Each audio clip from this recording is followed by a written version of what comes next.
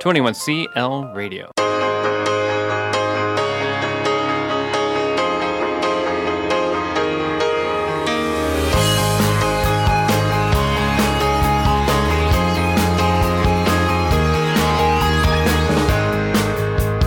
You're listening to the Run Your Life podcast with host Andy Vasily.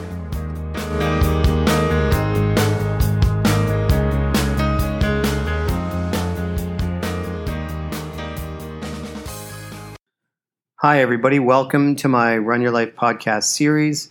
I want to thank you, as always, for tuning in to any episode that you can. I really appreciate your time and energy. I want to jump right into a summary of today's discussion.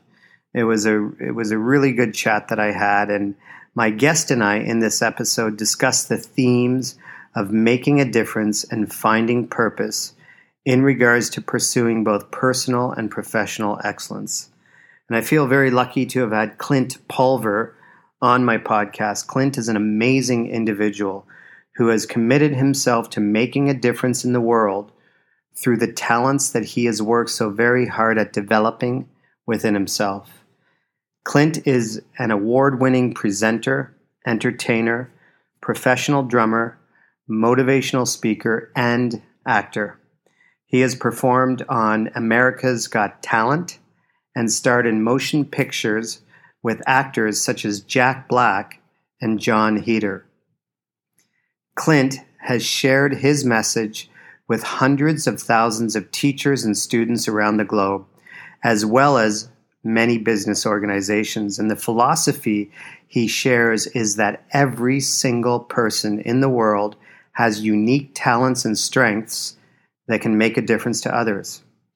And in developing these talents, strengths, and passions within ourselves, we have the ability to inspire others and to truly change their lives for the better. In today's episode, you will hear Clint's powerful story and how one very special teacher changed the course of Clint's life when he was 10 years old. And as a direct result of this one teacher's impact, Clint fell in love with playing the drums and has had drumsticks in his hands every single day for the past 21 years. Clint's energy and enthusiasm is contagious, and it's so easy to see why he has had such an enormous impact on the students and teachers he has presented to. The cool thing is that Clint was sitting in his home studio when we recorded this podcast on Skype.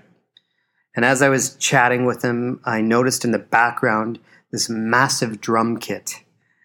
And I decided to present him near the end of the episode. I decided to present him with a fun challenge of banging off a live piece for us. I said, "Hey, Clint, I didn't tell you I was going to ask you this, but how about you jump on your drum kit and play for us?" He took me up on the challenge, jumped behind his kit, and proceeded to play an awesome 20 or 30-second piece on his drums. It was amazing, but unfortunately, the microphone couldn't handle absorbing the sound of this mini performance, so the quality of audio when he was playing drums wasn't very good, but I'm keeping it in without editing any parts out, because you'll definitely be able to hear just how talented of a percussionist Clint is. I encourage you to check out Clint's website and his Facebook page, which are included in today's show notes. And I sincerely hope you enjoy this episode with Clint and that this conversation helps you to reflect on the talents and strengths that you possess and how you are using these skills to positively impact others in your life, both personally and professionally. And as Clint says, there is a huge difference between being the best in the world and being the best for the world. In being the best for the world, we can spark hope, wonder, excitement, and inspiration. And this is exactly what the world needs. So everybody, thanks again for tuning in to this episode with Clint Pulver, and I hope you enjoy it. Okay, Clint, so we're recording live now. People have heard about you in the audio introduction. I want to first thank you for being on the show. I came across a video, the Mr. Jensen video, which I probably watched 3 or 4 times and was like, that's amazing. I mean, that's why I got into education, you know? So that just totally captured my heart when I saw that. I showed it to my 2 boys who are 13 and 15, and they wanted to watch it a few times, and my wife's an educator. And I reached out, and we connected. So I want to thank you for being on the show. You are so welcome. No, it's an honor to be a part of it. Thank you for asking. So I want to jump right into. So I've already just speaking to you before hitting the record button, I gave you a bit of insight into the podcast and who the listeners are. And there's a lot of physical education and health educators and administrators and coaches. So I really want them to hear your message. So just share some background into your life and what you do for a living, and just anything you want people to really know about you. Yeah, so I've traveled for about the last 7 years as a professional speaker. So I travel the world speaking to various different audiences, ranging from elementary kids to middle school students to high school students to educator events, professional development conferences for educators, and then also we work in the corporate space as well. And those messages vary depending upon the audience, obviously, on who I'm speaking to. But in the educator space, it's all about the power of reminding the teacher of the significance that they have within the teaching job. And then also it's about peer-to-peer collaboration. So we focus on the teacher-student relationship, but we also focus on the teacher-to-teacher relationship and how that is instrumental in helping with retention, keeping teachers involved, sharing messages, learning, mentorship in the classroom, not just you're on your own, try not to mess it up, and hopefully you don't burn out in the process. So that's kind of the message of what we're going in and inspiring and helping and giving actionable ideas on how teachers can do that better. Yeah, and that's so relevant. In particular, it's really relevant to the work that I do and my philosophy, and that's why I think that we have a very common vision. And one of the things that I bring to teachers when I run teacher workshops in different countries is, you know, we're always bombarded with messages as educators that everything is about student learning, and I agree. But if we back up a few steps, it really is about those collegial relations and creating an environment that is where you plant the seeds for, you know, real support of each other in terms of growth and development. And so it's that collegial aspect of collaboration that brings out the best in teachers, which then has the trickle-down impact on student learning. So I love your message and what you do. So where are some of the places you've been in the world to present? I've been to Dubai, Thailand, Australia, Guatemala, Puerto Rico, all over the United States, Canada. Well, we just got back from Hawaii. That was a wonderful trip. So all over the place. And in the countries abroad, international schools or? Yeah, international schools or international conferences are generally what they are. They're an educational conference, they're a leadership conference, they're an HR conference, or they're a student international leadership conference. Those are generally what we're being asked to go do. Okay, excellent. I'm going to put you in touch after the show with the European Council of International Schools, because they run an amazing PE and health conference every year that goes from like Munich to Switzerland, all over the place. And I know they have their speakers for this year, but I'm going to encourage them to get in touch with you, because I think you have a lot to offer and your message is really critical in the PE field. Because, you know, I guess this is a good time to segue into kind of your musical background and your passion for music. So maybe we can just jump into your story and you can share your journey and what led you on the life path that you're currently on. Yeah, so when I was younger, I was the kid that always had a hard time sitting still. Still do, even to this day. Even just for this podcast, I'm just it was always a little bit of a struggle for me. And I was the kid that kind of got classified as the problem. This is back, 21 years ago when ADHD and ADD was kind of on the rise as a diagnosis per se. And I didn't ever get officially diagnosed, but got called that many times, or people assumed that was the issue, that was the problem. I would tap, I would move, I just had a hard time sitting still. And the kids would harass. I got nicknames, the Twitcher, the Tapper in school. It wasn't even just the kids, even the teachers. The teachers would constantly yell, or they would tell me, "You need to sit still. I need you to sit still. Clint, I need you to stop tapping. Clint, I need you to focus. Clint, I need you to pay attention." And one day, a female educator, she lost it, and she, just out of frustration, she sent me out of class, sent me down to the principal's office. And I met with the principal. And I was 10 years old at the time, so I was in the 5th grade. And the principal came in and he said, "What's going on?" And I have a hard time sitting still. And he thought for a minute and he said, "Okay, listen, what I'm going to do is I'm going to send you back to class, and I want you to just sit on your hands. Okay, when you feel like you got to hit something, you feel like you got to tap, I want you to just sit on your hands."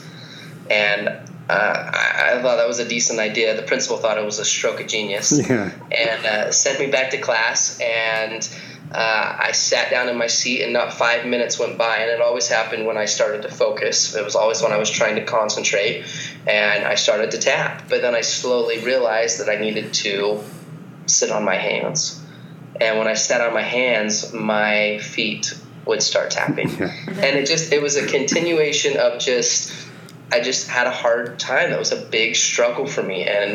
But physical movement in my life has always been a part of it. I've always had to move. My mom would put me in the hamper, the laundry basket, just to keep me in one place so she could get things done without wondering where I was at. I've been that person. And most people in my life have viewed that as a problem. But I had one educator in my younger years who saw it as an opportunity. He viewed it as a solution in my life that literally allowed me to live a better story. One day in his class, I was sitting and I was tapping, and the educator's name was Mr. Jensen. And as I was tapping, he looked at me and he yelled, he said, "Clint, I need you to stay after class." "Okay, you and me stay after class. Okay, when everything's done, we're gonna meet." And I remember that moment. I remember feeling nervous. I remember I'd already met with the principal's office. My parents had been called by the school administration. They actually called and advocated and recommended medication to my parents for me to help me in class. But this educator, Mr. Jensen, after class got out, he pulled me to the back of the room. He sat me down. He said, "Listen," he said, "there's a reason I asked you to stay after class." He said, "I know who you are. You're the problem kid. You're the kid that's on the list. You're the kid that all the other teachers talk about in the faculty room. You're the kid that got sent to the principal's office 2 weeks ago." He said, "But I've been watching you." Then he said, "And I see what you do. You'll do something with your right hand, and then at the same time, you can do something different with your left hand. And you do it at 2 different tempos, and you can keep it, and it's consistent." And he said that in big adult words, we call that ambidextrous. And as a little kid, I'm like, "Ambo, what?" What do you? And he said, try this. He said, can you tap your head and rub your belly at the same time?" And I gave it a go. And then he said, "Now switch." He said, "Can you switch that?" He said, "Now can you rub your head and tap your belly?" And literally, without thinking about it, back and forth, I could switch. I had that independence in my limbs, and he saw me do that, and he leaned back in his chair and he laughed, and he said, "You know what?" He said, "I don't think you're a problem. I just think you're a drummer." And in that moment, I am the person that believes in the power of a single moment, and that a single moment in time can literally change a person's life. And this was one of those moments for me, because he reached back and he opened up the top drawer of his desk, and he reached inside and he took out my very first pair of drumsticks. And it was a moment where I had an educator that advocated for me, not just tried to develop me.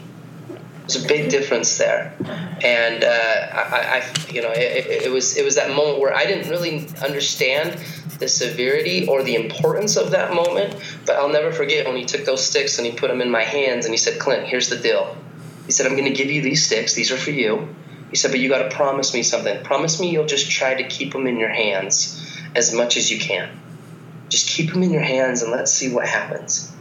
And that was 21 years ago. That's amazing. And I can sit here today and honestly say 21 years ago, almost literally to this day, almost, we're like within the span of when that happened, I have tried my best to keep my promise to Mr. Jensen. For 21 years, I have had the opportunity to tour and record all over the world. I performed on America's Got Talent, performed with amazing artists, amazing venues all over the world, playing the drums. I ended up going to college. I had no idea what I wanted to study, but I had drumsticks in my hands. In 2012, I graduated from university with a bachelor's degree and zero college debt. Why? Music scholarships. Yeah. Whole college education was paid for through music. And I don't tell the people that are listening, and I'm not telling you that, Andy, to wow, look at you, Clint, or wow, that's amazing. I tell that story because of one person, and specifically an educator who viewed the problem as that opportunity, saw the potential, not the limitation, decided to collaborate, not control, advocated, not just developed. And in doing so, I saw something in myself that I didn't always see. And it has led to a life-changing world that I've been able to do things I never would have done before because of one person. And so that's the difference. That's the power and that influence of, what you talk about, Andy, and the educators massively matter, and they change the world. They help write a better story for everybody, the good ones. And in doing so, if you are that educator, if you are that person in the school system that does that and gets to the part about the student, they'll never forget you for it. Yeah. They will never forget you for it, ever. Yeah, such important words. And as I sit there and listen to you describe that experience, that's the reason why I got into teaching, and on the path that I've been on, trying to help teachers understand the power that they have in changing people's lives. It doesn't start with activities. It doesn't start, you go to PE workshops and it's all about like 101 ways to play tag with a pool noodle or something. Yeah. And it's not about that, It starts at the very core of connection and social and emotional well-being, and then through that you allow every single student an entry point into learning in a way that they can handle. And some of the work that we're doing in PE, I'm working with some researchers in Ireland and Canada, Dr. Tim Fletcher from Brock University in Canada. They've kind of created this meaningful PE model, and it's all about inspiring kids to want to be active when not in school.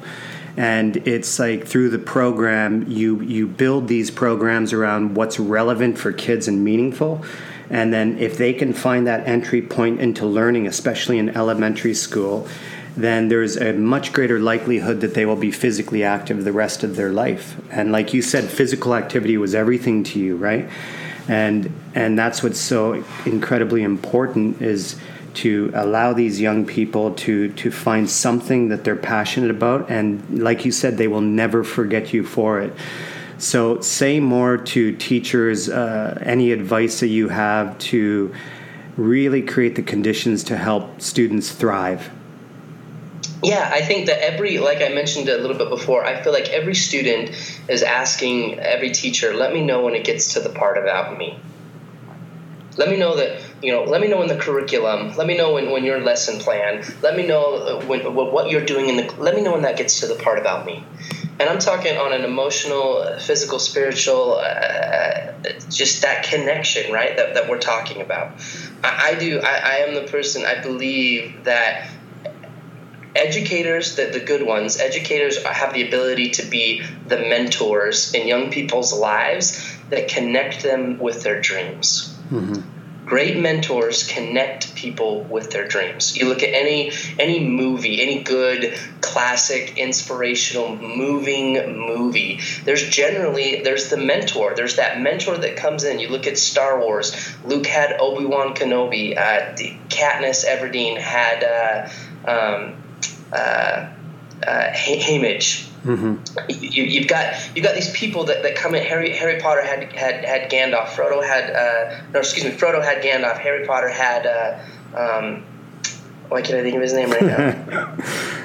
I can't think of it either. The wizard. Yeah. They had those people that come in and in doing so, that's what makes that story great. That's what inspires that person to do that. So as far as, a tip or a way for educators to do that, for me, I would recommend, or I would advocate towards great teachers are the people that have the ability to communicate a child's potential and that child's worth so well to the point that the child sees it within themselves. So two things focusing on that is potential and worth. Mm-hmm. And how Mr. Jensen did this for me in my life was in two ways. He communicated my worth, first of all, by simply telling me what he saw when he looked at me. He told me what he saw. Mm-hmm. When's the last time as an educator you sat down with one of your students and you really told them what you saw? You really told them what you view, what you see when you look at them, whether it's in physical education or a math class or in science. Hey, I'm noticing what you're doing, and it's awesome. Yeah. And I want you to know that you've got what it takes, and you're good enough, and you're valued enough. You look at stats on young people right now; they have anywhere from about 15,000 to 60,000 thoughts in a day. Mm-hmm. They found in thinking for young people that on average about 80% of those thoughts are negative. Mm-hmm. Thoughts like I'm not pretty enough, I'm not smart enough, I'm not skinny enough, I'm not cool enough, I don't sit at the cool table at lunch, I don't wear the nice clothes, I don't drive the fast car, whatever it is. I only got 56 likes on my Instagram picture. Mm-hmm. Why doesn't Jessica open up my Snapchat? We laugh at some of these things, but these kids are battling a lot within their lives, within what they think about, with what they don't think about. And you have that opportunity because you might be the only person as an educator who communicates that. Because chances are they don't communicate it to themselves. And who knows what their home life is like, what their friend life is like, what their family situation is. You have that person, you have that control within that classroom to first off be that person that communicates that worth by telling them what you see. Second is potential. Mr. Jensen didn't just tell me what he saw when he looked at me. He told me what he saw me becoming. Mm-hmm. And that's the second part of that is don't just tell them what you see, but also tell them what you see them becoming. Show them the potential. Show them the future and how what you do in the classroom connects them with their dreams, with what they can do, what they can pursue, what they can be. When we talk about that connection, I know that that's an intangible. That's and sometimes as educators and in curriculum, we love to focus on the tangibles, the grades and how we're doing and the test scores and the levels and where we're moving up as a district, and and that's important. I would never say that is, but there needs to be that balance with a tangible results versus intangible. And intangible is the connection, mm-hmm. is the joy, is the significance, not just the success. And so it's that focus of intangible that I think just simply doing that. When's the last time you told a kid what you saw when you looked at them and what do you see them becoming? Yeah. Give it a shot. And for me as a student who had an educator that did that made everything changed. Yeah. I listened better in his class. I would have ran through walls for him because he gave me a pair of drumsticks. He was the one person in my life who believed in me. Yeah. He was the one person in my life who said, no, he's not a problem. This is what I see when I look at him, and this is what I see him becoming. And I thought that was cool. And I loved him for that. And in doing so, everything changed. Yeah, there's so many things here, that we can dig into, and that is great advice, worth and potential. And have you heard of Dr. Martin Seligman? I have not. So he kind of was the creator of the positive psychology kind of model, which is all based in the idea that psychology often looks at why everybody's messed up. All the problems, fix the problems. But positive psychology is rooted in this idea of what's working well. Like, what can you focus on that's working well? And then you build on that. And gratitude is a huge part of that. And what you were saying about, 70 to 80% of our thoughts, adults and children, are negative. The negative self-talk. So he has this strategy, which is just beautiful. And I've implemented it with a grade 4 class here. And my wife, who does a lot of mindfulness and meditation and yoga, does it with her students as well. And it's called scanning for the good, right? So it's like we're so programmed to look at what's not working in our life. Totally. That this is a way that you can flip that, and you simply scan for the good in your life, and you do it every day. And he has, Dr. Martin Seligman had done this with severely, clinically depressed patients. And they had test groups where he took some patients that were not on meds, and they did this intervention. And for 7 straight days, every day, they just looked for 3 good things that happened in their life. And it could be as simple as somebody held the door open for me. And then you have to attach what that means, kindness. So you actually have to put a label on it. It could be, I went for a walk, it was sunny. And then it's appreciation. So you do this three things a day, and you do it for 7 straight days minimum. And after 7 days, it stabilized many of the patients' depression. So then they push it to do it for 30 days, right? And then if you do it for 30 days and you're genuine about it, and it can be anything, something that might be very little, like holding the door open for a person, might mean nothing to another person, but to that person it means the world, right? Totally. Because they're just experiencing negativity every day. You look at the World Health Organization says by 2030, suicide is going to be the leading cause of death in developed nations. So it's returning back to that social and emotional piece and the mentorship, as you talk about, that we all have the ability to be a mentor to somebody, and the Mr. Jensen, for you, I think my question for you is, even though you thought Mr. Jensen was cool and that you would run through walls for him, when was it? How many years did it take for you to say, oh my God, what a massive difference that man made in my life, and to really understand it from an adult perspective?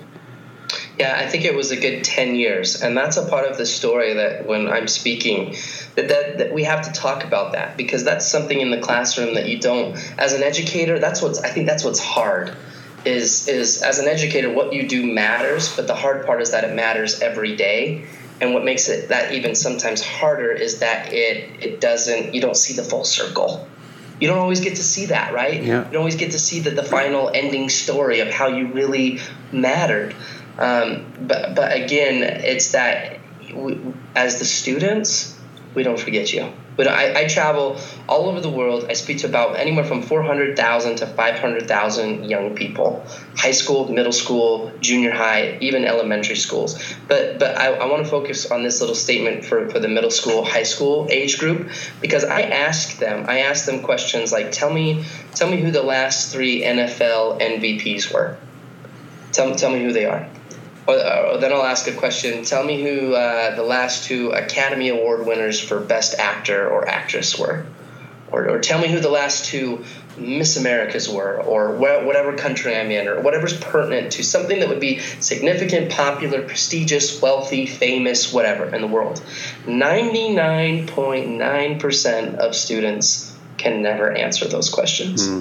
We don't know. We have no idea. And I think for the most part, it's because we don't really care. And nothing against football, nothing against acting or fame, or I'm not saying that. But then I ask them, then I follow up the question, raise your hand if you can tell me the name of an educator who made a difference in your life. And hundreds of thousands, depending on the audience, raise their hands. Yeah. They remember. And then what we challenge them is to go and to thank that teacher. To go and to bring that movement, that moment, that influence full circle. Yeah. And so for me, it was 10 years. It was 10 years after the day that Mr. Jensen gave me those drumsticks that I had the opportunity, and also the impact in my life had taken place in such a relevant way that it was because of him. And one of the coolest days of my life was when I was speaking at my alma mater, high school, and the school brought Mr. Jensen in, and Mr. Jensen got to see me speak, and then he also got to see me play. And it was just, man, what a powerful moment, to see that full circle view. And so I think there's that responsibility of the student to have, again, like you're talking about, that attitude of gratitude, to recognize and to show that. Teachers need to be shown their worth and their potential just as much as the kids do. We all do. It's humanity in the classroom. Yeah. And so it comes full circle. So 10 years until Mr. Jensen really knew the impact. Getting back to Dr. Martin Seligman, he does his gratitude letters, exactly what you just said. And that's why I want to mention that. So he gets his patients, and not just his patients, but anybody who follows his work in his workshops, to write gratitude letters, and it's easy to send it in the mail. The hardest thing is to go face to face and read it to them. And then the joy that it brings both people is overwhelming. And for me, my Mr. Jensen was Mr. Millett. My grade 10 Canadian history teacher. And he was just such an amazing person. And after high school, totally lost touch with him. But I always thought about him. And then I almost felt like I wanted to reach out to him, and I had to figure out how to find his phone number. I knew he wouldn't be on social media. And I received, it was about 7, 8 years ago, I was living in Cambodia. My father, a very tough, rugged Hungarian-Canadian man, kept his feelings very much to himself, had liver cancer, nobody knew. Suddenly he was in the hospital. I managed to have one last phone call with him, and I said, "Dad, hold on for just one more day. I'm coming home." And he died 4 hours before I got home. Went to his funeral, whirlwind, had to fly back to Cambodia. And when I get back to Cambodia, I get a Facebook message from one of my old schoolmates, a year older than me, who Mr. Millett meant everything to as well. And he said, I don't know if you know this, but Mr. Millett was at your father's funeral. And the story is that Mr. Millett drove 3 hours through a snowstorm, ended up at the wrong funeral. Oh my God. So Mr. Millett's in the wrong funeral, and then stays for the funeral, realizes he's in the wrong place, realizes he still has time to catch the end of my father's service, shows up, doesn't want to come up to me and say anything. I didn't even know he was there, and then drove back. So that was my chance to contact him, because my friend sent me his phone number. I contacted him.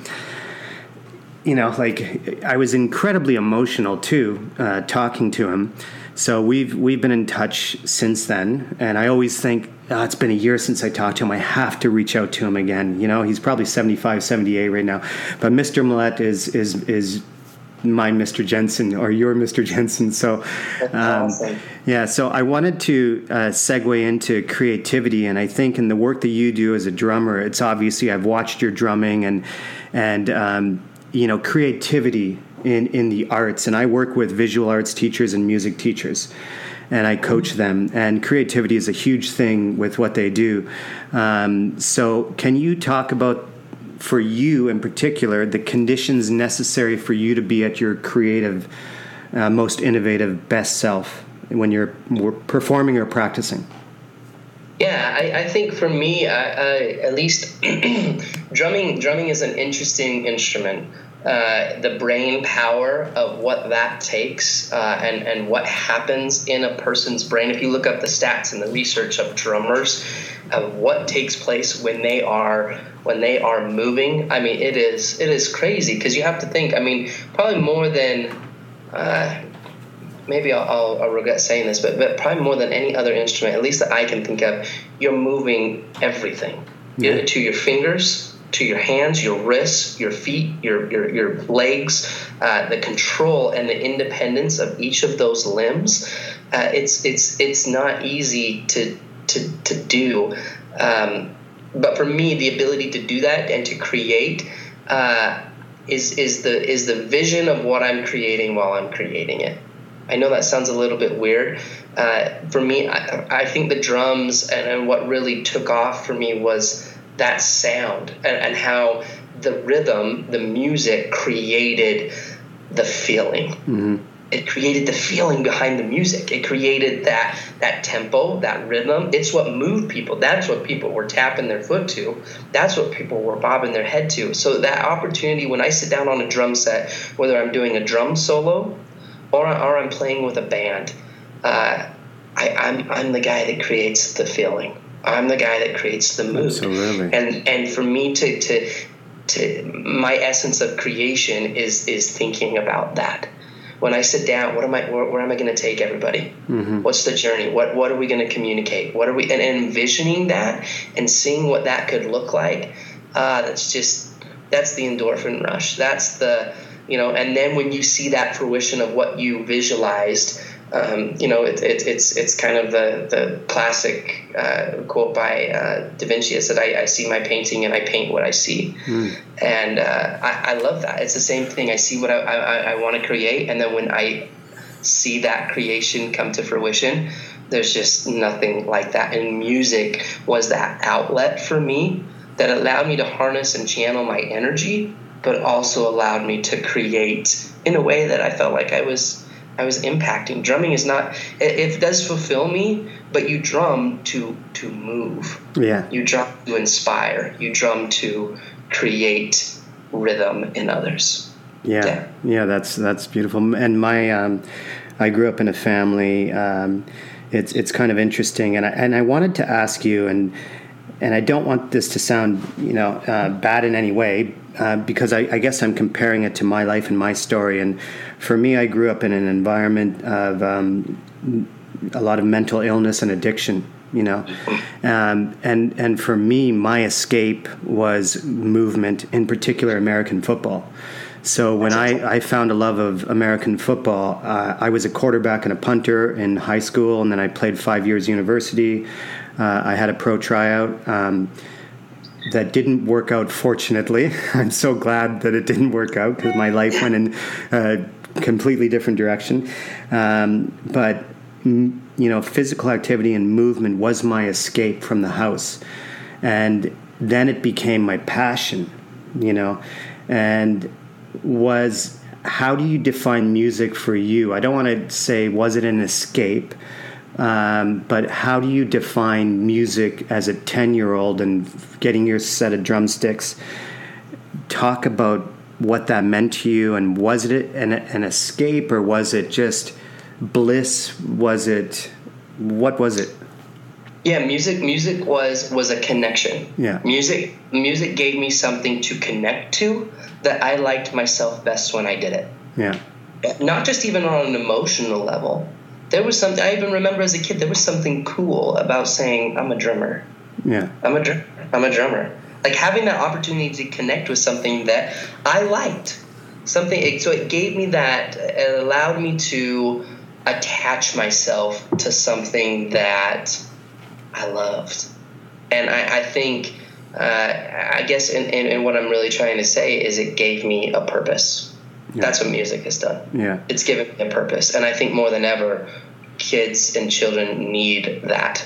They need that. That purpose can change all the time throughout your life. But when you have that, when you have something to connect with, something that you're a part of, something that you relate to that's bigger than yourself, especially when it's bigger than yourself. I'm not just talking about a passion, right? Because passion is very intrinsic. It's all about you and what you love to do.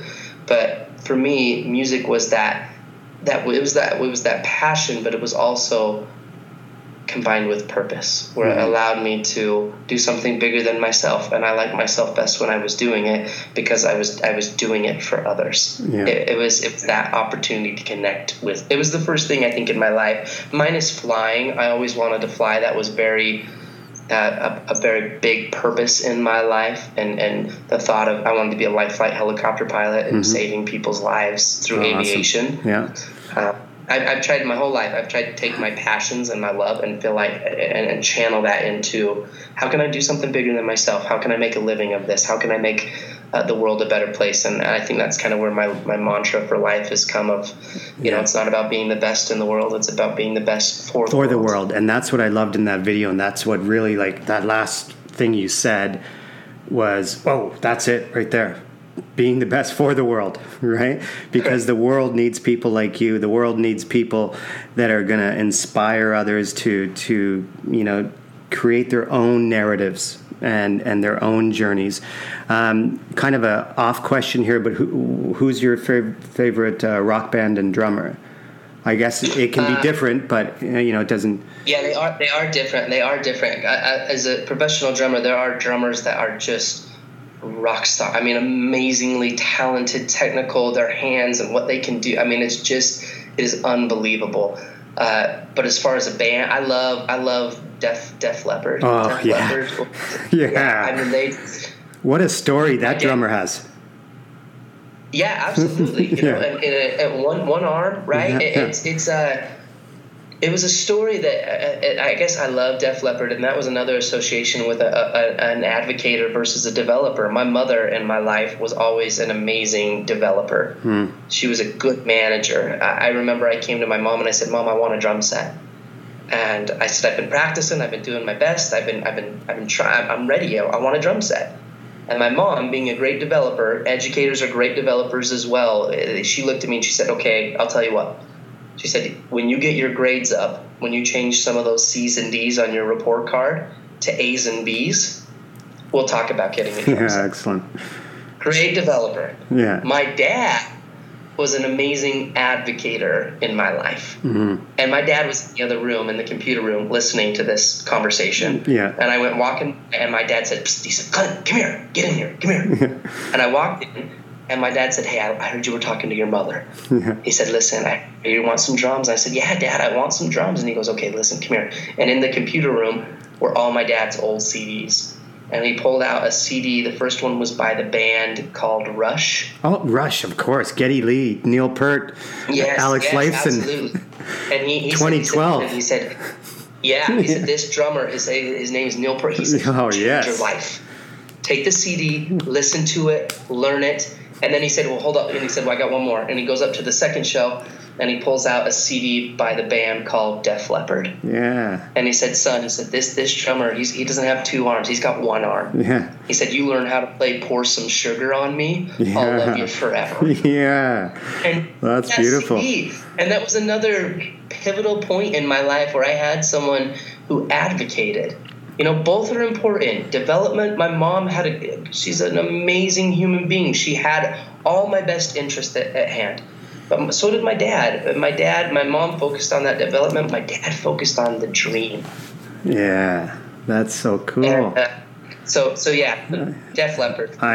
Yeah, I'm so happy you brought up Rush too, because my brothers were professional musicians, and that was their escape, music. And through this, and for me, I never suffered from addiction. I had bouts of depression, but I was able, that was my escape. I got away from it. And unfortunately for my brothers, I lost one brother to suicide and I lost another brother to drug addiction. But they taught me music, so I played acoustic guitar my whole life, and I will always remember, playing music with them. And Rush, they introduced me to Rush, and then I remember listening to 2112 and all of these, Tom Sawyer, all of these amazing, so I grew up listening to Rush and Def Leppard. So awesome memories. So, in respect for your time, I want to segue over to the speed round, which is the kind of the final part of the podcast. I was hoping to keep this under 40 minutes. So the speed round is essentially, I'm going to ask you 4 questions. You answer them as briefly as possible with no details. And then I'm going to ask you to choose one of the questions that resonates the most with you, and then leave us with one last piece of advice. Now, I want to throw a challenge out to you, okay? And this is perfect. But if you don't want to, don't worry about it. I see the drums right behind you, right? They are. So when we finish the podcast, could you just kind of close off the show with like a 20-second, just whatever you want? Sure. Okay, that would be beautiful. That would be beautiful and totally unplanned for, but I wanted to throw it out there. Okay, so we're going to start right away with speed round. Question number 1: the best book you've ever read that's impacted you? A Million Miles in 1,000 Years. Who's the author? Do you remember? Donald Miller. Okay. That's. I'm going to write that down after. Question number 2: what is the greatest lesson your parents ever taught you? To slow down. Okay. You're going to complete this sentence. My biggest frustration is when people say they're going to do something and they don't. Okay. And lastly, number 4, I love this one. If someone was to write a book about your life at the end of your career, what would the title of the book be? I would have to say the title would probably be The Day I Ran Away with the Circus. Yeah, they're beautiful. Okay, yep. So of those 4 questions, the best book you've ever read, the greatest lesson your parents ever taught you, your biggest frustration, or the title of your book, pick one of those areas now and give some advice or insight or anything you want to say about it.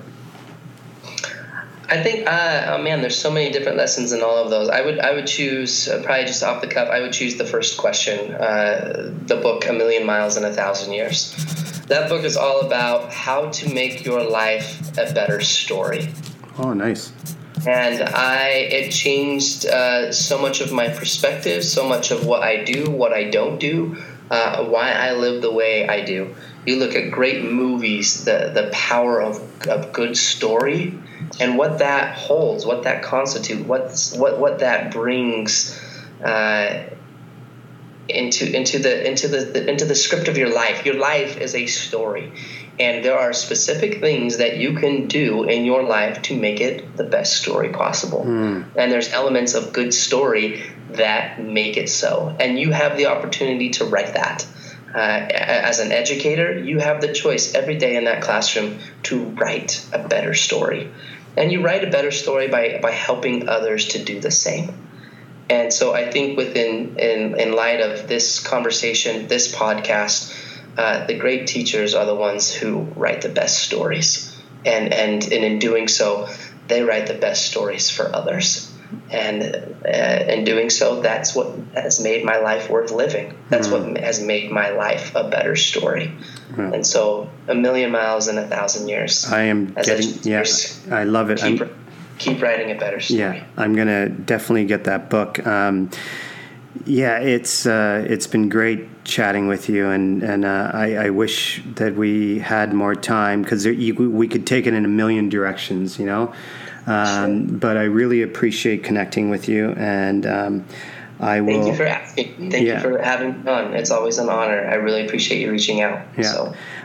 So as we said, so after you do your little drum thing, okay, stay on just for a 2-minute debrief, and then we'll pack it in. So, okay, everybody, thanks for listening. Clint right now is gonna get up, go to his drum set, and give us 20 seconds of beauty. I've never done this before. This is awesome. So Clint's walking right now behind. What kind of drum set is that? That's a massive drum set. It's a DW drum set, Drum Workshop, all cherry wood. It's kind of my little baby. I love it. It's beautiful. All right. Whatever speaks to your heart right now, man. All right, you got the deal.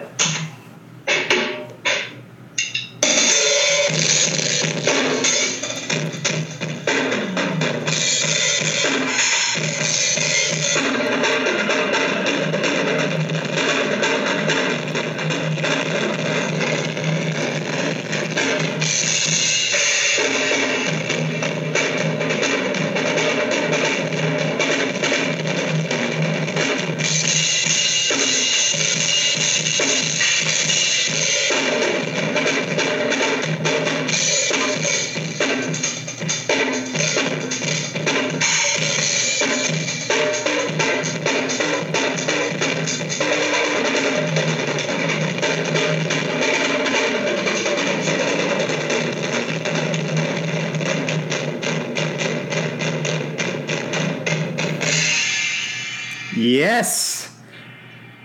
And that's without warming up. Yeah, that's without warming up. Awesome. Okay, Clint, just stay on the line here. I'm going to close off the show. Everybody, thank you very much for listening to this episode with Clint Pulver, and I hope you come back to listen to future episodes.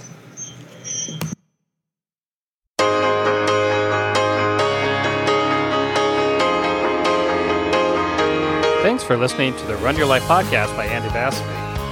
To check out show notes, get some more information about Andy as well as his guests, head to our website, 21clradio.com.